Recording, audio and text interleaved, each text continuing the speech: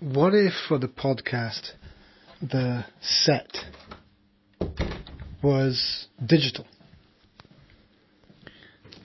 So what if instead of investing in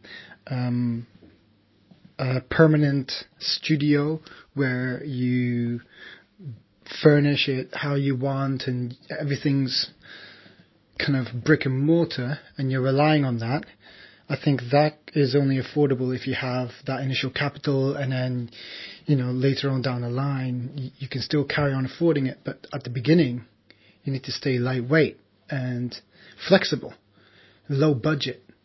So what if that low budget meant you constrain the area that you need to work with? So you don't work with a big amount of space. You work very well with a small amount of space initially, to just have one or two hosts, or even just one host. No, two's better for conversing. And then the entire frame of the background is like a green screen or a blue screen or something like that. Or what if it's just black, right? What if it's just pure jet black or pure white? Whatever works best. And we use that as just like chroma key.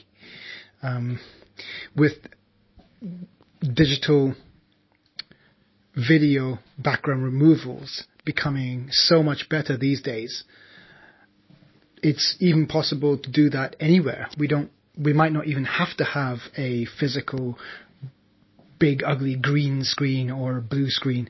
We might be able to just get away with anywhere really, and digitally cutting out that background, shooting for that purpose with that intention in mind, getting the crops right, getting the different camera angles right. We could even have our entire podcast, the front central shot, looking like the actual thumbnail of a YouTube video. So every video, the entire video, could look like the thumbnail. So the thumbnail is designed to grab your attention, along with the title, of course, but only on a purely visual basis.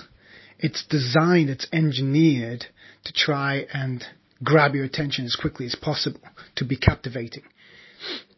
So what if the whole video looked like that?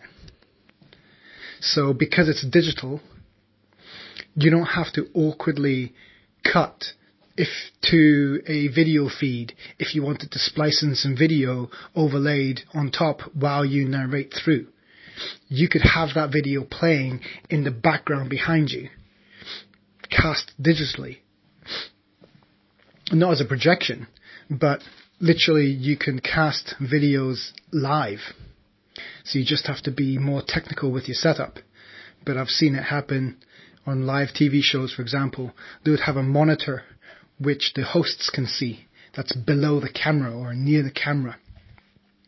So they can, best to have it near the camera actually, near the main camera, because then they're maintaining the eye line whilst being able to see the digital projection that they should be having behind them. Kind of like when the weatherman steps in front of the massive screen behind him. He's able to see in a screen in front of him what he's pointing at, kind of like a mirror. So, yeah, how about that for an idea?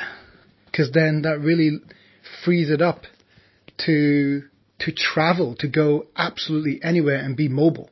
You don't have to rent any special studio space. You don't have to bring your own furniture to make everything look as you'd want it.